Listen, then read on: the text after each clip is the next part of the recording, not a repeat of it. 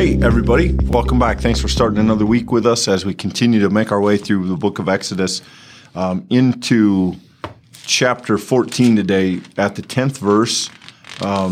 We ended last week with a real affirmation of Moses, a moment of relational connection, covenant between Moses and God, a kind of, I think you used the word reset, Michael, which I think is a good way to look at this. We're not quite done with that, but it changes a little bit here as we move into verse 10, chapter 14. He said, I hereby make a covenant before all your people. I will perform marvels such as not been performed in all the earth in any nation or all the people among whom you shall live, and the work of the Lord, for it is an awesome thing that I will do with you. Observe what I command you today. See, I will drive out before you the Amorites, Canaanites, Hittites, Perizzites, Hivites, and Jebusites. Take care not to make a covenant with the inhabitants of the land to which you are going, or it will become a snare among you. You shall tear down their altars, break their pillars, cut down their sacred poles, for you shall worship no other God, because the Lord, whose name is jealous, is a jealous God. You shall not make a covenant with the inhabitants of the land, for when they prostitute themselves to their gods and sacrifice to their gods, someone among them will invite you, and you will eat out of the sacrifice. And you will take wives from among their daughters, for your sons and daughters who prostitute themselves to their gods will make your sons also prostitute themselves to their gods. Let's stop there, Michael. So, a covenant moment. In fact, the heading of this passage is a covenant renewed, and it's in the verse here. I hereby make a covenant. Covenant means promise or testament, a binding agreement.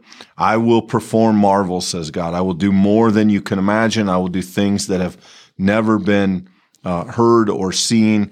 A very rich promise, especially considering the ground that we've just traveled with the golden calf, a wonderful restatement of a hopeful future for the people.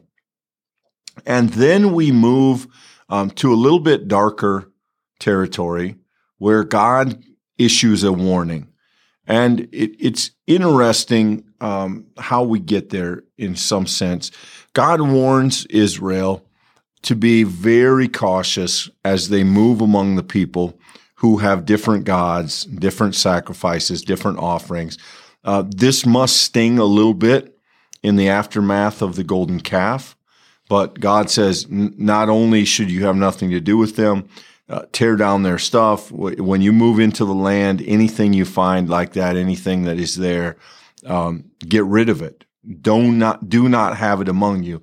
And then go so far as to say, don't intermix with the people because they will lead you astray. And Michael, this isn't a real comfortable part of the Old Testament, but it is a fairly strong narrative. The idea that Israel is a particular people, that they belong to God, and that God does not want them to be negatively impacted by the unfaithfulness, the disobedience, the sinfulness, the lostness, or the idolatry of other people. And,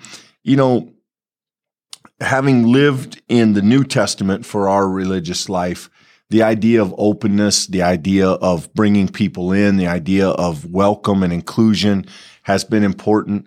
And so it is kind of troubling, I think, when we bump into these themes.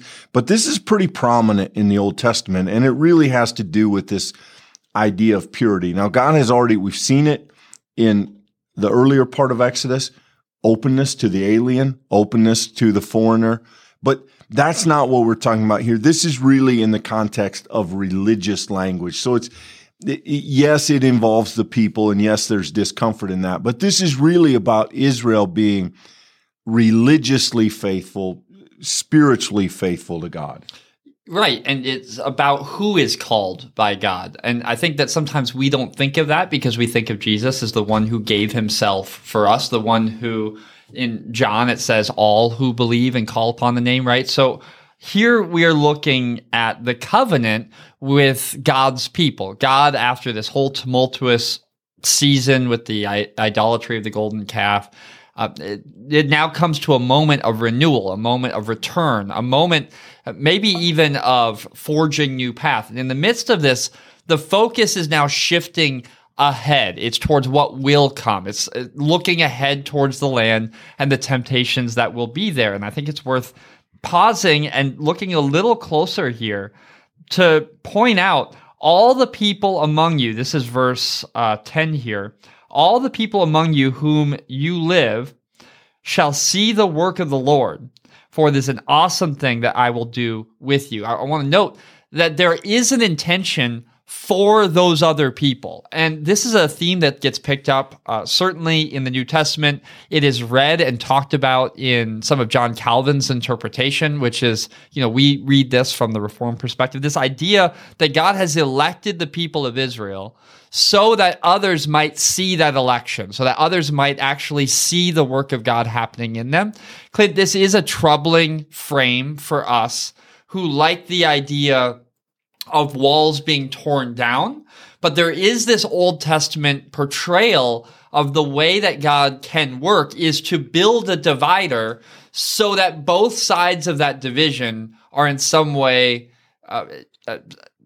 shown God. There's a revelation of God choosing the people of Israel, and then there's an opportunity for those who are not Israel to see God at work in that choice. And we could spend a lot of time fleshing that out, and it's not me trying to simplify it. It's just to say, I think that sometimes we might find it uncomfortable, but there are ways in which the Old Testament, it shows how God is going to make a covenant with these people, and then later on, as the text continues all the way into the prophets, you even begin to see some notes of that maybe God is able to use that calling in surprising ways. Yeah, three things, if I can keep them straight in my head. The first is which is if this sounds excessive, keep in mind that Israel has a very poor track record of being faithful. So to put it lightly, when God says you will chase after them, if you let them among you, they're going to lead you astray.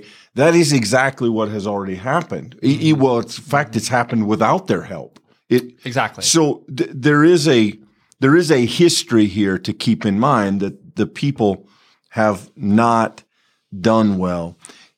Secondly, there is this idea that the people are, at this point in the story, a kind of enemy. They're not an outright enemy, but they're a danger. Mm-hmm. And they are the people that God is replacing with the Israelites. So there is a kind of againstness in much of this text, though, as you say, in other parts of the scripture, that's balanced.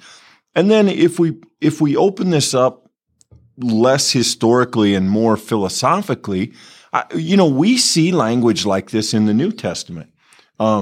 Paul uses the language of church or spirit and world, the idea that the outside forces can corrupt us and that we have to keep those forces from working their way into the lives of believers or into the community of the church because they're dangerous. They lead us away from God and to idols, to self, to debauchery, to sinfulness. So we don't see anything here, I think, that we don't in other ways see throughout the scripture, even the New Testament.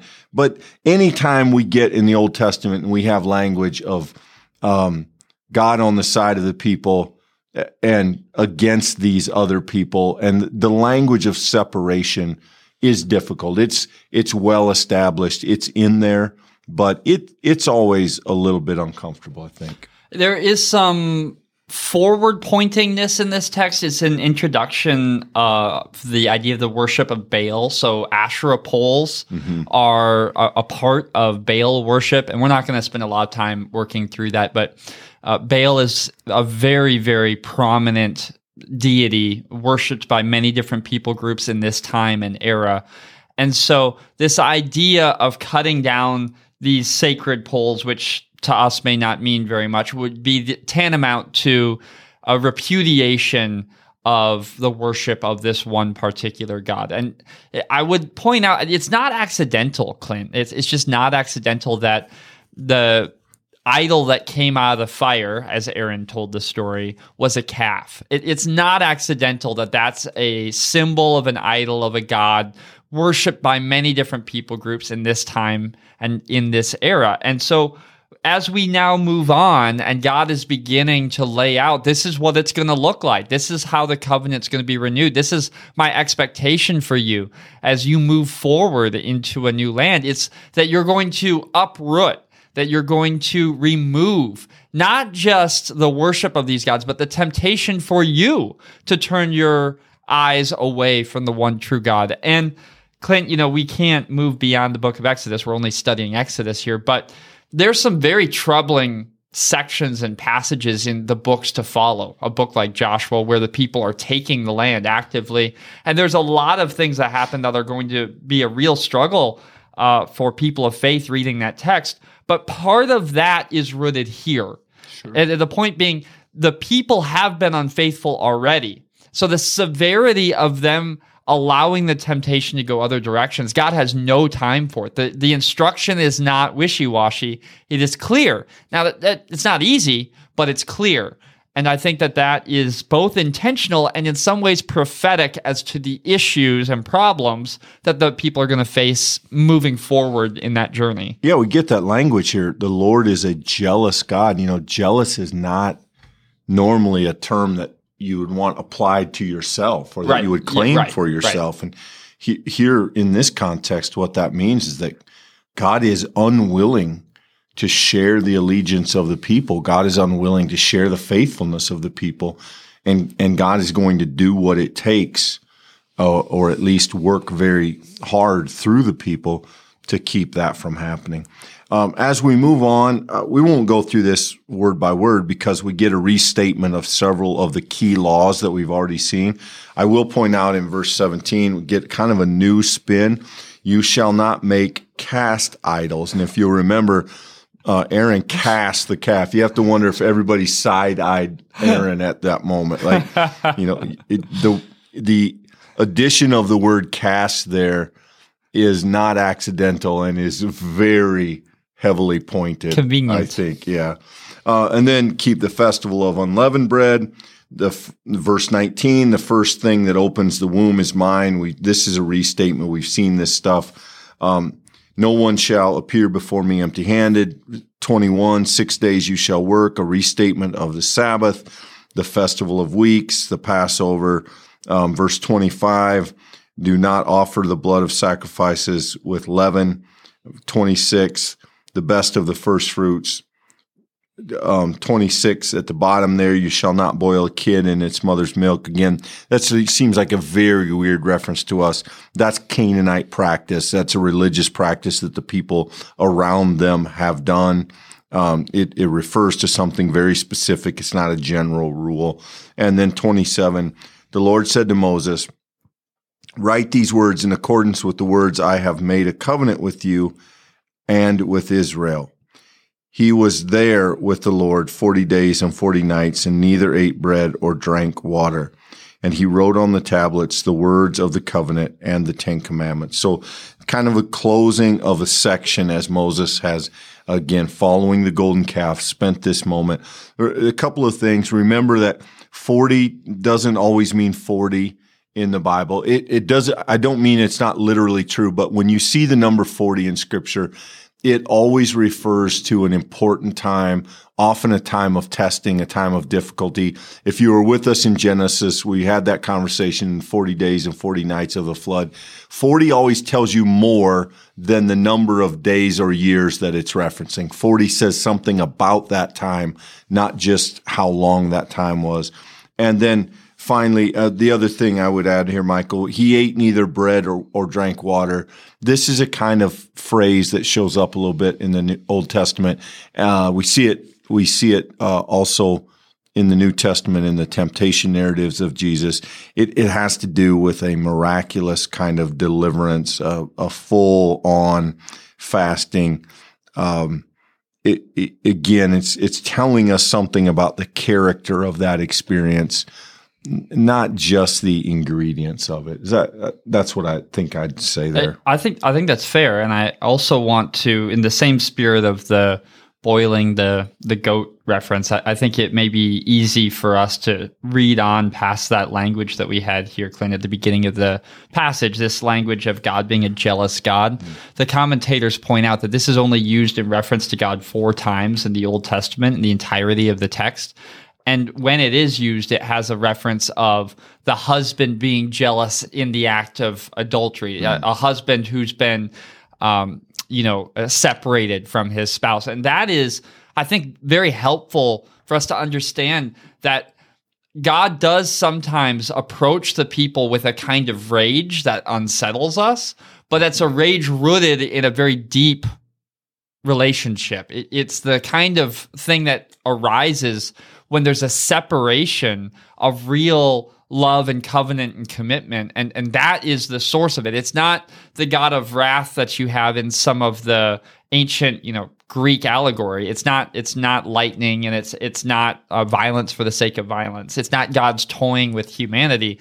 It's a God who's fully vested in God's people, and that when those people do go into a new land and they do begin adopting these other religious practices, and they begin bringing idols into their homes through different means. As that happens, God receives that, as the text tells the story with the idea of being jealous here, that God receives that as a violation of that deep relationship. And so there's a sense in which here, Clint, that while we might read texts like these and find them to be rather legalistic, we might find them to be rather rule-based, I think that the spirit in which the text paints this picture in a different culture and a different time is one of a loving, kind of hopeful relationship, that God desires this for God's people, and that it is that way not because God is out to in some way inflict pain, but because God has a real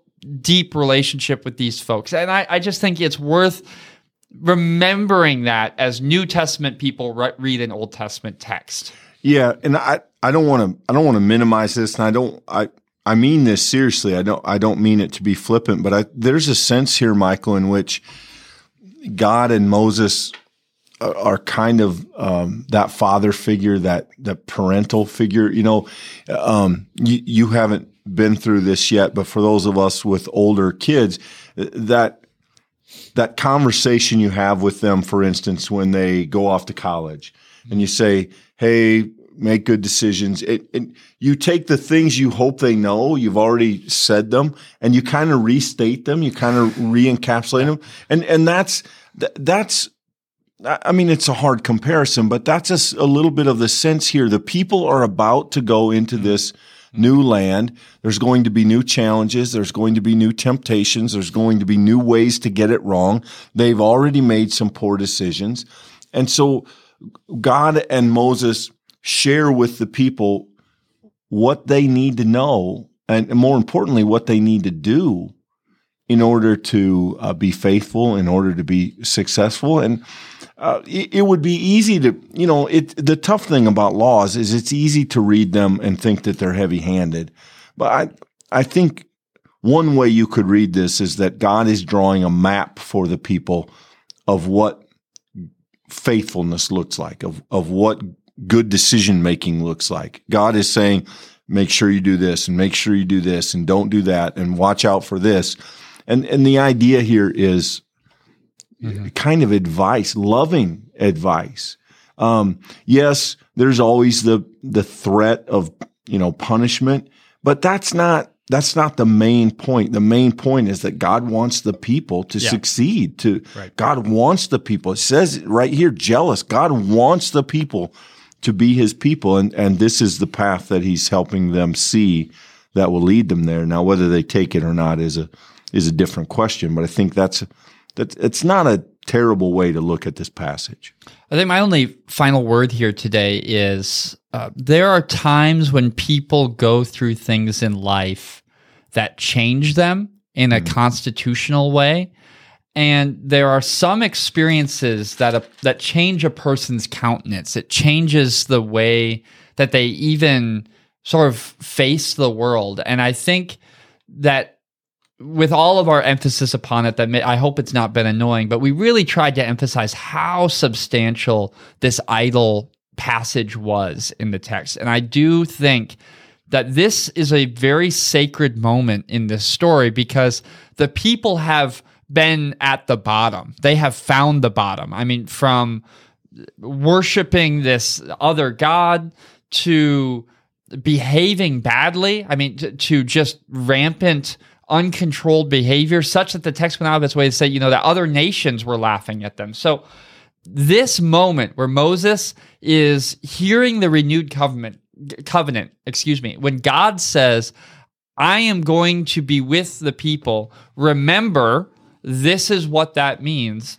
To a person listening carefully, this is yes, instruction, but it's also invitation. It's invitation to let's continue on together. And for the people who have been at the bottom, I think that this is a changed people, that this is a very, very formative conversation, which is going to send them off into the next stage. Yeah, I think it's all of those things. It's maybe also a little bit of warning. And, unfortunately, it's foreshadowing. You mentioned the Asherah pole, Michael. I mean, if you know the rest of the story that's coming up, one of the last straws for God in the book of 2 Kings, one of the kings, Manasseh, puts an Asherah pole in the temple. He brings at that point, the die is kind of cast for the people, and it's really sort of the straw that breaks the camel's back for